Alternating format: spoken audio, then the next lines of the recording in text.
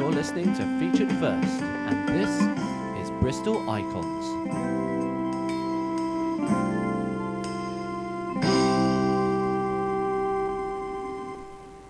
Yes, this is indeed Bristol Icons, and we have here in the studio Ray, who's come in from the City Museum and Art Gallery. Welcome to the studio. Thanks very much. Good afternoon. Good afternoon to you. So, what do you do at the museum?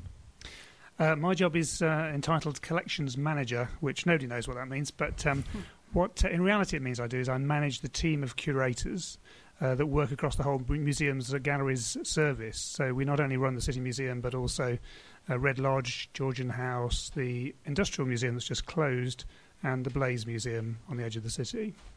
Right. So, and they're all owned by the City Council, that's right? They are all run by the City Council, that's right, yeah. Right. So, what sort of exhibits do you have at the City Museum on the Triangle then? Well, I'd hope all your listeners have already been in and seen the City Museum, because it's so close to the university, of course, but people should be popping in there all the time. But it's a kaleidoscopic museum, that's the way we refer to it, but it's a mixture of different collections, largely through historic accidents that's brought together the fine art that we have, the decorative arts, the geology and natural history, the archaeology and ancient Egyptian material, so a real mixture. Mm. So stuff from all over the world that somehow found its way to Bristol. That's correct, yeah. And I imagine that some of those artefacts must have had quite interesting journeys coming from such long distances. Yes, I mean, some of our earliest pieces date back, were collected probably in the early 19th century. The museum service itself began life in the 1820s, and so some of our earliest objects date from that sort of time. Some of local interest, and at the time people were out there collecting across the world and exploring the world and bringing back objects and artifacts. And the curators of the early museum were also asking people who went out to these places to bring back interesting things for them, and even commissioning sea captains on voyages to bring back artifacts to the museum at that time. Mm. So it was a combination of private collections and commissioned collections that brought all those things to the city. Yes. I mean, the actual early history of the museum is that it was the Bristol Institution. It was the Museum of the Bristol Institution, so it was the great and good of the city who set up this society, but also established a museum as part of that. And originally that was in a building that's now at the bottom of, well, was then at the bottom of Park Street, but is now the Freemasons building, so it's behind the council house. Lovely building there. And it was established then, and largely natural history and geology artifacts were collected. In fact, the early curators of the museum were mainly geologists, and it had a pioneering role in developing geology as a science and collecting fantastic fossils from the south coast of this country as well as from further afield. Hmm. So the early beginnings were in a slightly different location. So when was the current building brought into use as a museum?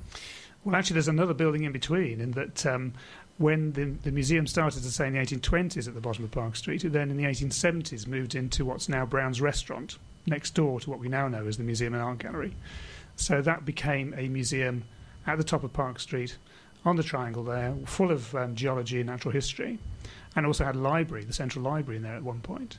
And then the Wills family, who I'm sure you're familiar with in the city, who seem to have founded so many things, helped fund, in fact fully funded, the construction of an art gallery next to that Natural Science Museum. So there were two buildings. 1905 was when the new Museum and Art Gallery opened next to the old museum. And the new one was mainly art, but it did have antiquities in, so it had things like suits of armour and bits of archaeology and material from around the world. So they complemented each other and were next to each other right through until 1940, and both were bombed in the Blitz, Bristol Blitz. And as a consequence, the material that was in the old museum, which was most badly damaged, was moved out, and they were amalgamated together. And the old museum was initially sold off to the university, where it was the university refectory for very many years. In fact, when I was an undergraduate here, I used to eat my baked beans and sausages in there myself. So, I was wondering if I could ask you mentioned earlier that you have various artefacts that come from abroad. And not so long ago, I remember there was a recent news item with museums from the country of the artifact, the original origin of that artifact. Mm-hmm. Museums from that country were asking for it back. That I can't remember what museum it was, but a museum in Britain was holding pieces of like very valuable pieces from another country, and they'd been asked back. I was wondering if I could ask your opinion on that. Like, should we keep them, or do they belong to the people who originally had them? Straight to the nitty-gritty question. The most famous example, of course, is the Elgin marbles in the British Museum, and the British Museum is not returning, or doesn't plan to at the moment, to return them to Greece, to Athens, whereas Athens are going ahead and have a museum where they'd like to rehouse them. Right.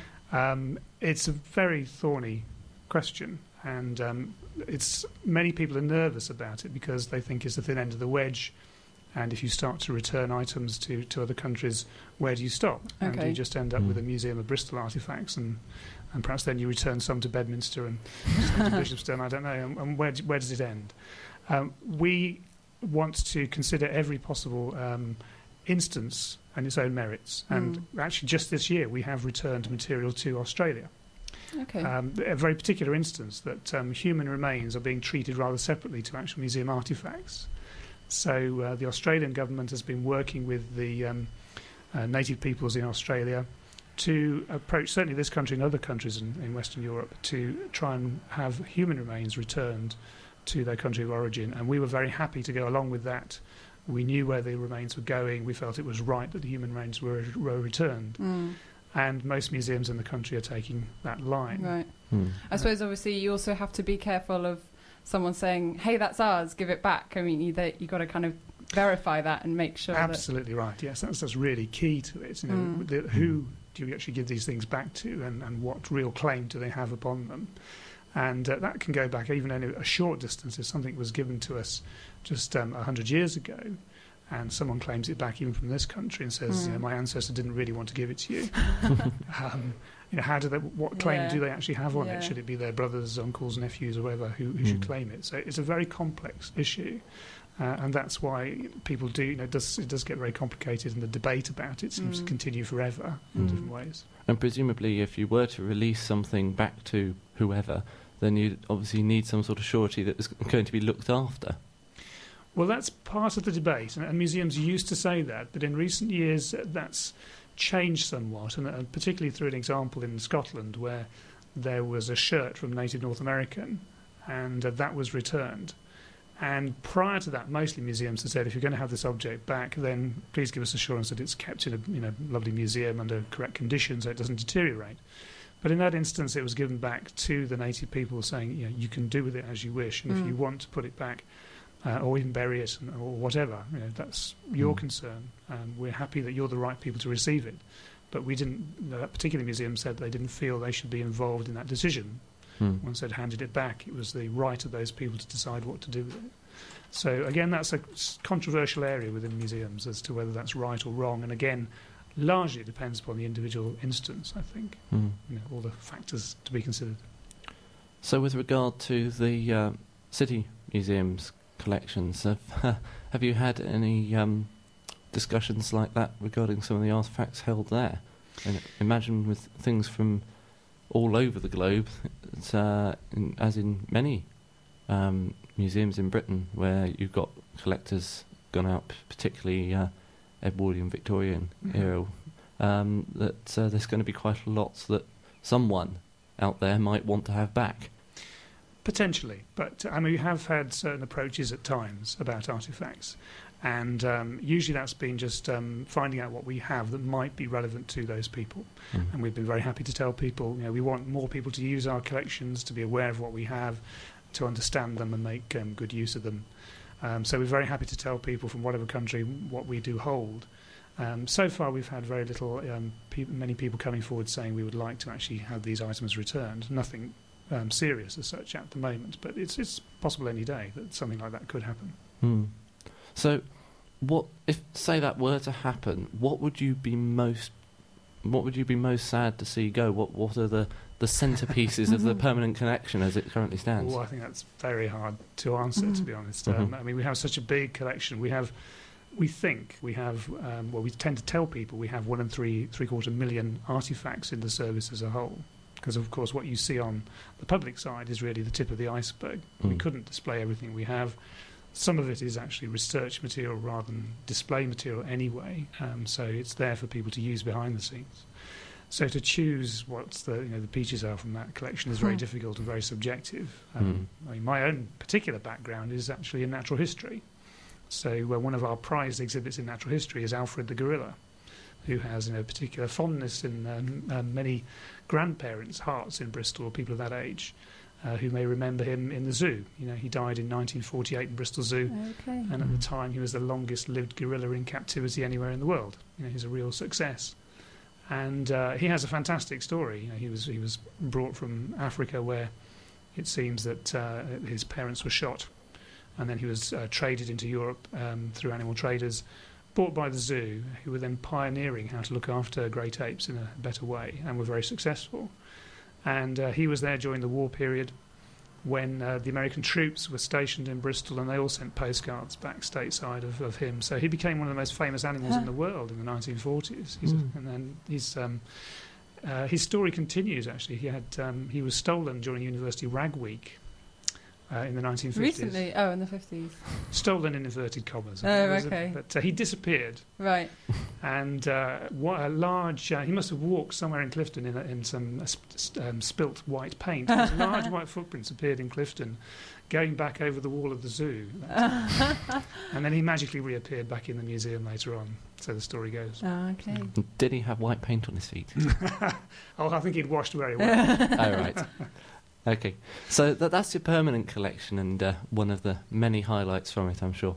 But I notice that from time to time you have visiting exhibitions as well. Would you like to say something about those? Yeah, sure. We do have a very regular programme of temporary exhibitions, and we have some which are sort of fixtures within the programme. So just opening this Saturday is the Wildlife Photographer of the Year exhibition, which is a very, very popular exhibition with people in Bristol. Fantastic photographs of wildlife. And we follow that in the new year with a programme, an exhibition which is part of a programme of exhibitions we've been running with the National Gallery. So a partnership between their collections and our own, and also with the Lang collection in Newcastle upon Tyne. So each year an exhibition is put together that uses fantastic paintings from the National Gallery, brings them out into the provinces. We add one or two in of our own collection, so does Newcastle. And it starts its tour during that year here in Bristol, then it goes to Newcastle, and then it ends up at the National Gallery. And we've been doing that for several years now, and we've still got funding to do that for another year or two. And that's been, again, incredibly successful. And there's some fantastic pieces, which normally you'd have to go to London to see, which you can just see here on our own doorstep. Is that quite an unusual situation to have a triangular agreement like that? I mean, I've seen exhibitions where artefacts have been moved from one gallery or museum to another for a temporary exhibition there, and then they just go straight back again. That's the usual. It is slightly unusual. It's getting more common for this sort of arrangement to happen, and museums are trying to work in partnership much more than they used to. In particular, national museums have been asked by the government to work with local museums, but even things like acquisitions are now changing. In the past, traditionally, of course, a museum would be given things, or it would buy works of art. Even now, museums are working together. They're starting to work together to even acquire things in, say, a tripartite way. So a painting may cost you an arm and a leg. If 3 museums are able to buy it and share that acquisition, it can spend so many months in one, move to another, then move to another, and a large percentage of the population can get to see it. The cost has been shared, and it's secure within the public framework of museums, so it's there for the nation. Speaking of being there for the nation, a small percentage of the nation is no doubt listening, and would, from all the wonderful things you've been talking about, like to go and investigate further. So what sort of opening hours does the museum keep, and most importantly, how much does it cost? Well, the main museum and art gallery is open 5 days a week, 10 till 5 every day. It closes for just a couple of days each year, Christmas Day being one of them, which will soon be happening, of course. It's free. All our museums are free. People do get confused about free access to museums and think that the government imposed this on museums a couple of years ago. They imposed it on national museums. Independent museums, council museums like our own, can choose to charge if they want to. But this council, I'm very pleased to say, gives free access to its museums. So the main art gallery there free. The Red Lodge, Georgian House and Blaze museums are also free. Also open 10 till 5, but they're closed on Thursdays and Fridays. Open every other day of the week. And the Industrial Museum down in the docks has just been closed for complete refurbishment. I've just come from there this morning. All the displays have been dismantled and taken down. It's just an empty shell very nearly. And it'll reopen in 2009 as a new museum telling more clearly the history and story of the city of Bristol. Yes, I actually wanted to ask you a little bit about that because I never actually made it to the Industrial Museum. It shames me to say. But, I mean, I'm sure there are people, who, freshers this year who wouldn't necessarily have had the opportunity to go and see what was there. So how much of what was in there is going to be there after the redevelopment? And for that matter, what's going to be new? Well, we're still in the stages of really batting ideas around. The principles behind the new museum are that it should tell the story of people. It's using artifacts and objects to tell people's stories. And another little catchphrase we've picked up on is that we want the museum to be a museum of memories as well. So there'll be a lot, we hope, of people's memories in there, not just currently, but also back in time. So if we have artifacts that tell us about how Romans thought and behaved in sea mills, then we might be able to use their words to illustrate Roman artifacts, and similarly throughout time. And that will be quite a change to the old Industrial Museum, which was a focus upon here are big lumps of machinery or big bits of transport that were constructed in the city. Admire it for what it is. We'll also be doing much more about the stories behind those artifacts, who made them, who was at home cooking the dinner, what was life like for those people, what was it like to use them, and using our fantastic collection of photographs that we have, for example, doing what we call digital stories, interviewing people, either with oral history tape or even with video these days, and recording those memories, putting them into the museum. And we hope it'll be pretty interactive, that anybody will be able to go into the museum and leave your memory, and it may be your experience of the visit to the museum. We're kicking around ideas about recording and leaving your memories of what it's like to live in Bristol, what your experience, say, of being a student here has been, that sort of thing. So we can build up this big bank of knowledge and information about what it's like to be in this city. Excellent. One of the key things about the old museum were its working exhibits, the dockside railway that runs up and down between the SS Great Britain and the old museum, and our working boats, and we certainly hope they will still continue to give a real experience to ride on a steam engine and get a trip around the docks as part of your visit to the museum. And that all opens in 2009, you say? That's the plan, yeah. Right. Yeah. Well, thank you very much for talking to us and telling us a little bit about some of the city's museums. It's a pleasure. And very much encourage any of our listeners out there who haven't been to go along to the City Museum. I haven't been there in a little while, but the exhibition I went to at the time was really quite interesting. It was all about Brunel and its structures and past as well. Great. So. Yeah, excellent. I would recommend it as well.